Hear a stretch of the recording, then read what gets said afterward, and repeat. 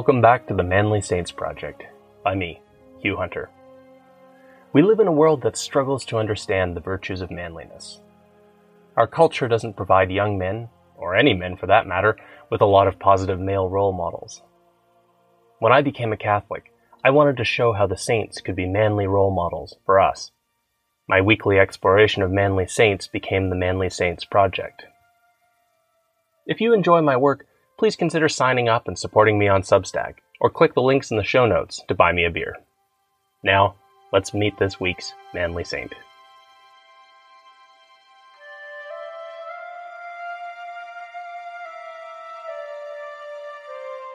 Join me today to meet a man who followed his strange destiny to prison, to witness to murderers and pirates.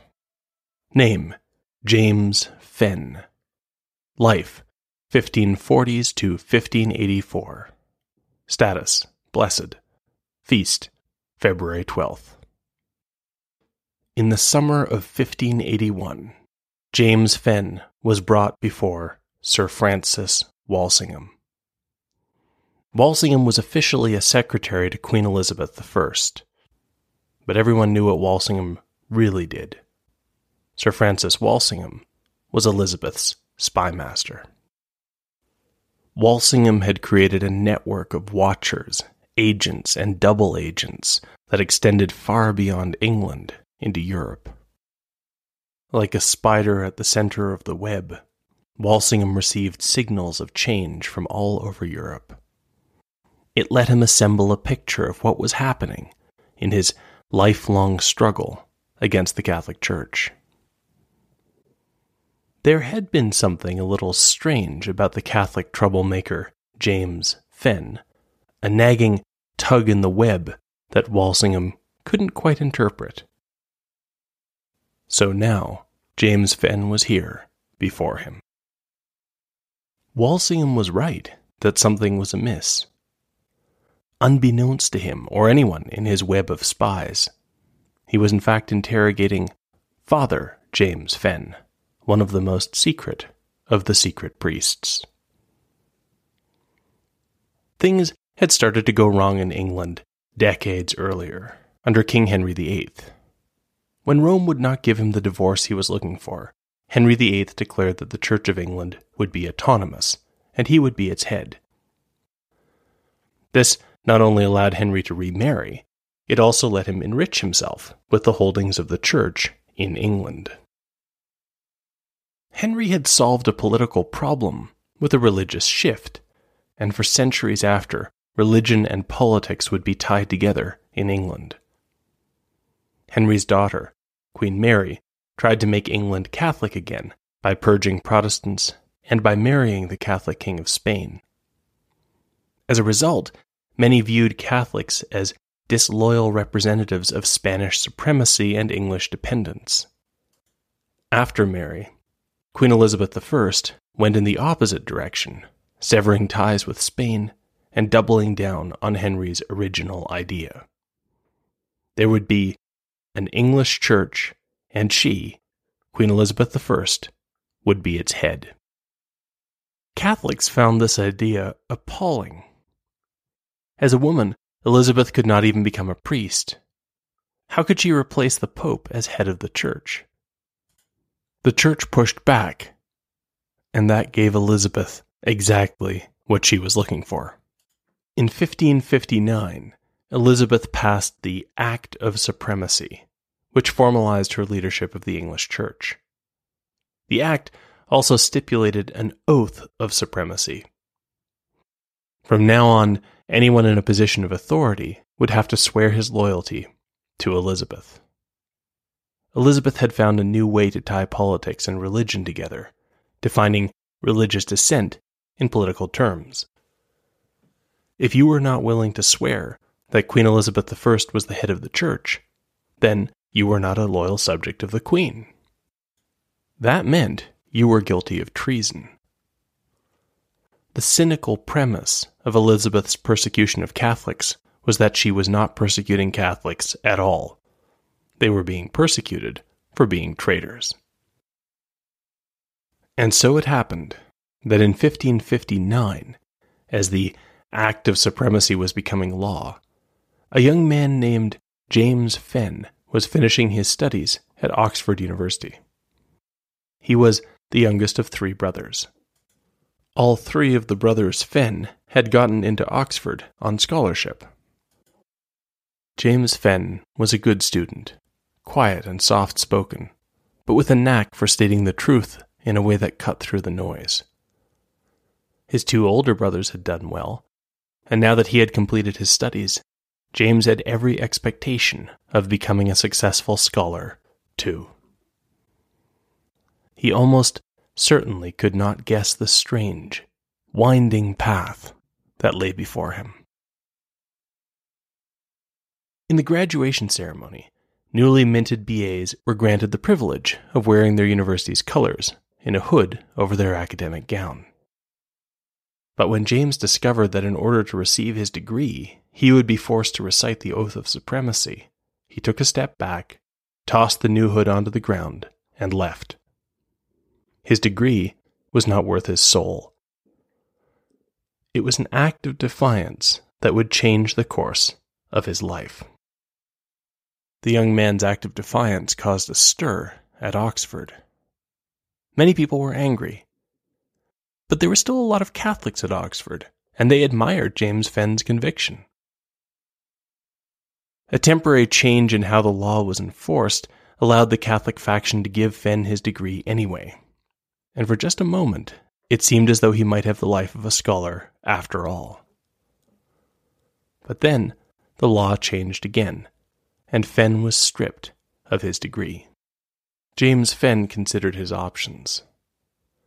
His act of defiance had closed off the path of the career he had been preparing for. But it had also introduced him to the network of Catholics who were increasingly going underground.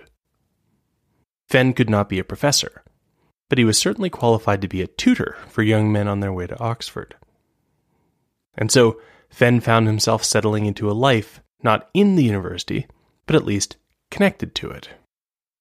After some years, he met someone, married, and had 2 children, a boy and a girl. But in London, storm clouds were gathering.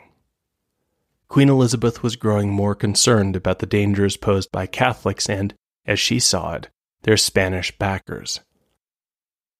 And an able young man named Francis Walsingham was rising to power, using bribery and coercion to build his network of informants. Of course, some people were happy to persecute Catholics for free.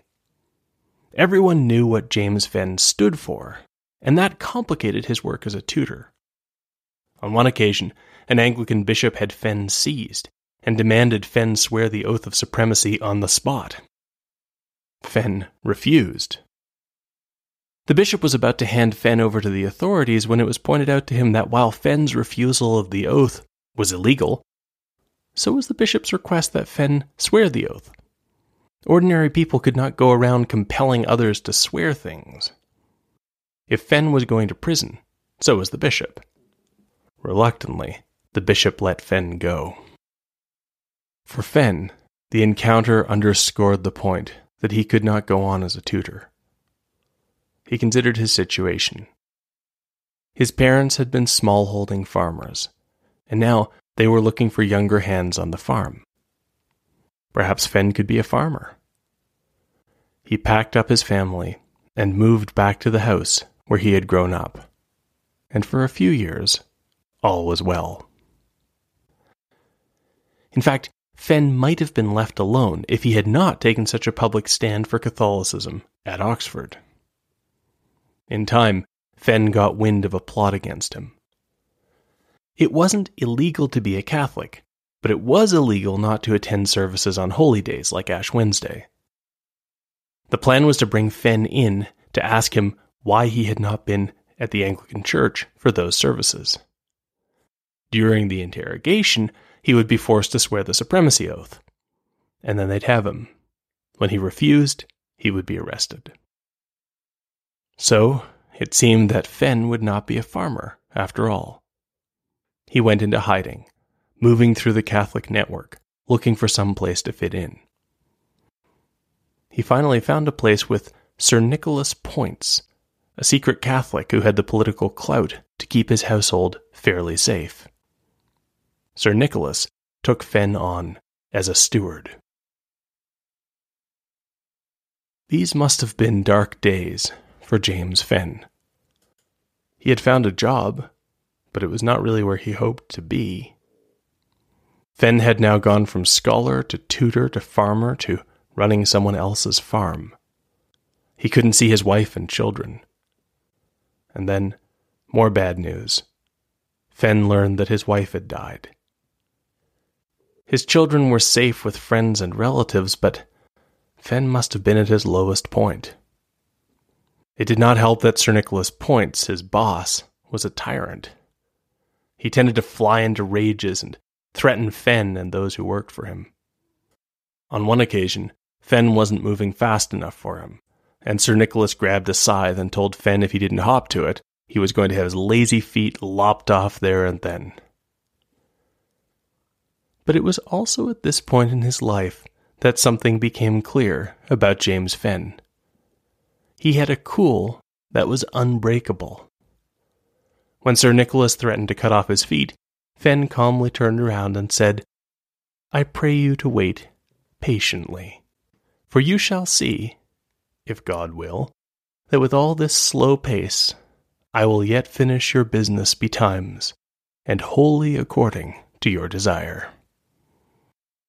Sir Nicholas knew how to handle defiance, and he knew how to handle fear. He wasn't quite sure what to make of James Fenn's calm, quiet determination. And as time passed, Sir Nicholas began to feel he was in the wrong. It wasn't just that Fenn was making the household work better. Fenn's calm, quiet example made everyone, from Sir Nicholas on down, want to be better. Sir Nicholas Poynt's household was part of the Catholic network, which meant that an undercover priest would visit occasionally to offer the sacraments. To everyone else, James Fenn seemed like a man who had missed his vocation. But the visiting priest saw things very differently. Fenn was efficient, educated, calm under pressure, used to moving around unseen. He was perfect. The priest asked Fenn whether he had considered that his vocation might be to the priesthood. Fenn hadn't, not really. But as he thought about it and prayed about it, he realized that the priest was right. And so James Fenn set out for France to become a priest. He had already completed most of the schooling necessary, so before long he was back in England, back in the Catholic network, now bringing the sacraments to Catholic families, trying to slip through the strands of Sir Francis Walsingham's web. Walsingham seemed to have agents everywhere. He had agents in the Catholic network and in the prisons. Walsingham even had spies at the Catholic seminary in Reims. Walsingham's spies estimated that there were almost 500 active priests in England. Of these, 3/5 would end up in captivity. As the Jesuit Father Richard Holtby would complain, "They have suborned such a number of secret spies, who, under color of Catholic religion, do insinuate themselves into our company and familiarity, and that with pretense of such zeal, sincerity, and friendship, that it seemeth a thing almost impossible either to decipher or avoid them." And so it was not really surprising that Walsingham soon caught wind of James Fenn, the man who had refused to take the oath at Oxford. Walsingham's men caught Fenn as he was moving between houses. Perhaps Fenn managed to hide the things that would have given him away as a priest. Or maybe Walsingham's men didn't even think to look for them. After all, Fenn was still remembered as that Oxford troublemaker. Now, this reputation worked in his favor, especially since he still proved troublesome as a captive. When he was put on display in chains, Fenn soon had the crowd going in a lively debate over the merits of Catholicism, with many taking Fenn's side. That may have been why he was transferred to London for personal examination by the spymaster himself. We don't know what went on during that conversation. It is likely that Walsingham had Fenn tortured. But we do know that Fenn kept his secret. Afterward, Walsingham sent him to Marshalsea Prison, where many priests were kept. Fenn, however, went into general population. That was Walsingham's mistake. Gradually, a strange thing started to happen at Marshalsea. To the intense irritation of the authorities, prisoners in the general population started to become Catholics. In the prison, Fenn had found his calling. He wasn't called to be a scholar. He was called to be a missionary to the worst of the worst, murderers and pirates. Fenn's calm, quiet approach was saving men who seemed beyond salvation. Matters reached a head at the public execution of one notorious pirate. Everyone was wondering whether he would repent and beg the Anglican priest for absolution, or spit on the priest and die in his sins. Instead, the pirate announced that he had become a Catholic, had already had his last confession, and could they please get on with things. The crowd was not amused, and it was the last straw. Finally, Walsingham's network of spies figured it out. It had been James Fenn all along. Fenn was now identified as a priest.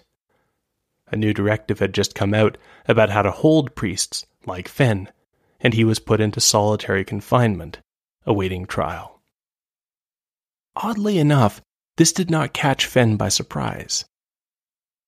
Fenn had a sense of his coming death, but he also seemed to know that his life would become solitary.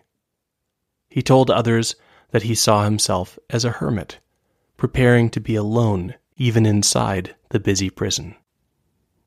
Fenn took the time to prepare himself for martyrdom. First, there would have to be a trial. Fenn indicated that he had no intention of taking the oath because he was a Catholic. His death was a foregone conclusion. But then, things became a circus. Fenn was accused of taking part in a plot with another priest, Father George Haydock. The trouble was, Fenn had been in prison, in England, when he was supposed to have been conspiring, in France. He told the court that he had never met Haydock, which was easy to believe because Fenn had gotten the other priest's name wrong and kept calling him Haddock throughout. The state got its guilty verdict, but the result was an embarrassment to everyone involved. And so the strange, winding life of Father James Fenn came to a close. He had been a student, scholar, tutor, farmer, steward, priest, prisoner, and at the end, a hermit. It should have been a life of disappointment, but it only looked that way from the outside. In his private, calm, manly way, James Fenn found a way to turn even a life of misfortune into a life of service to God. On the day of the execution, his calm remained. He told the crowd again that he was being accused of conspiring with Haddock, but he didn't know this Father Haddock. Then, out in the crowd, Fenn saw his daughter. She was crying, too far away to speak to. So Fenn did the only thing, the last thing, and raised his chained hands to bestow a final blessing. And then he was taken away to die. One of the guards had been watching. When another guard was rough with Fenn and the other priests, the first guard shouted at him, "These are men. Treat them that way."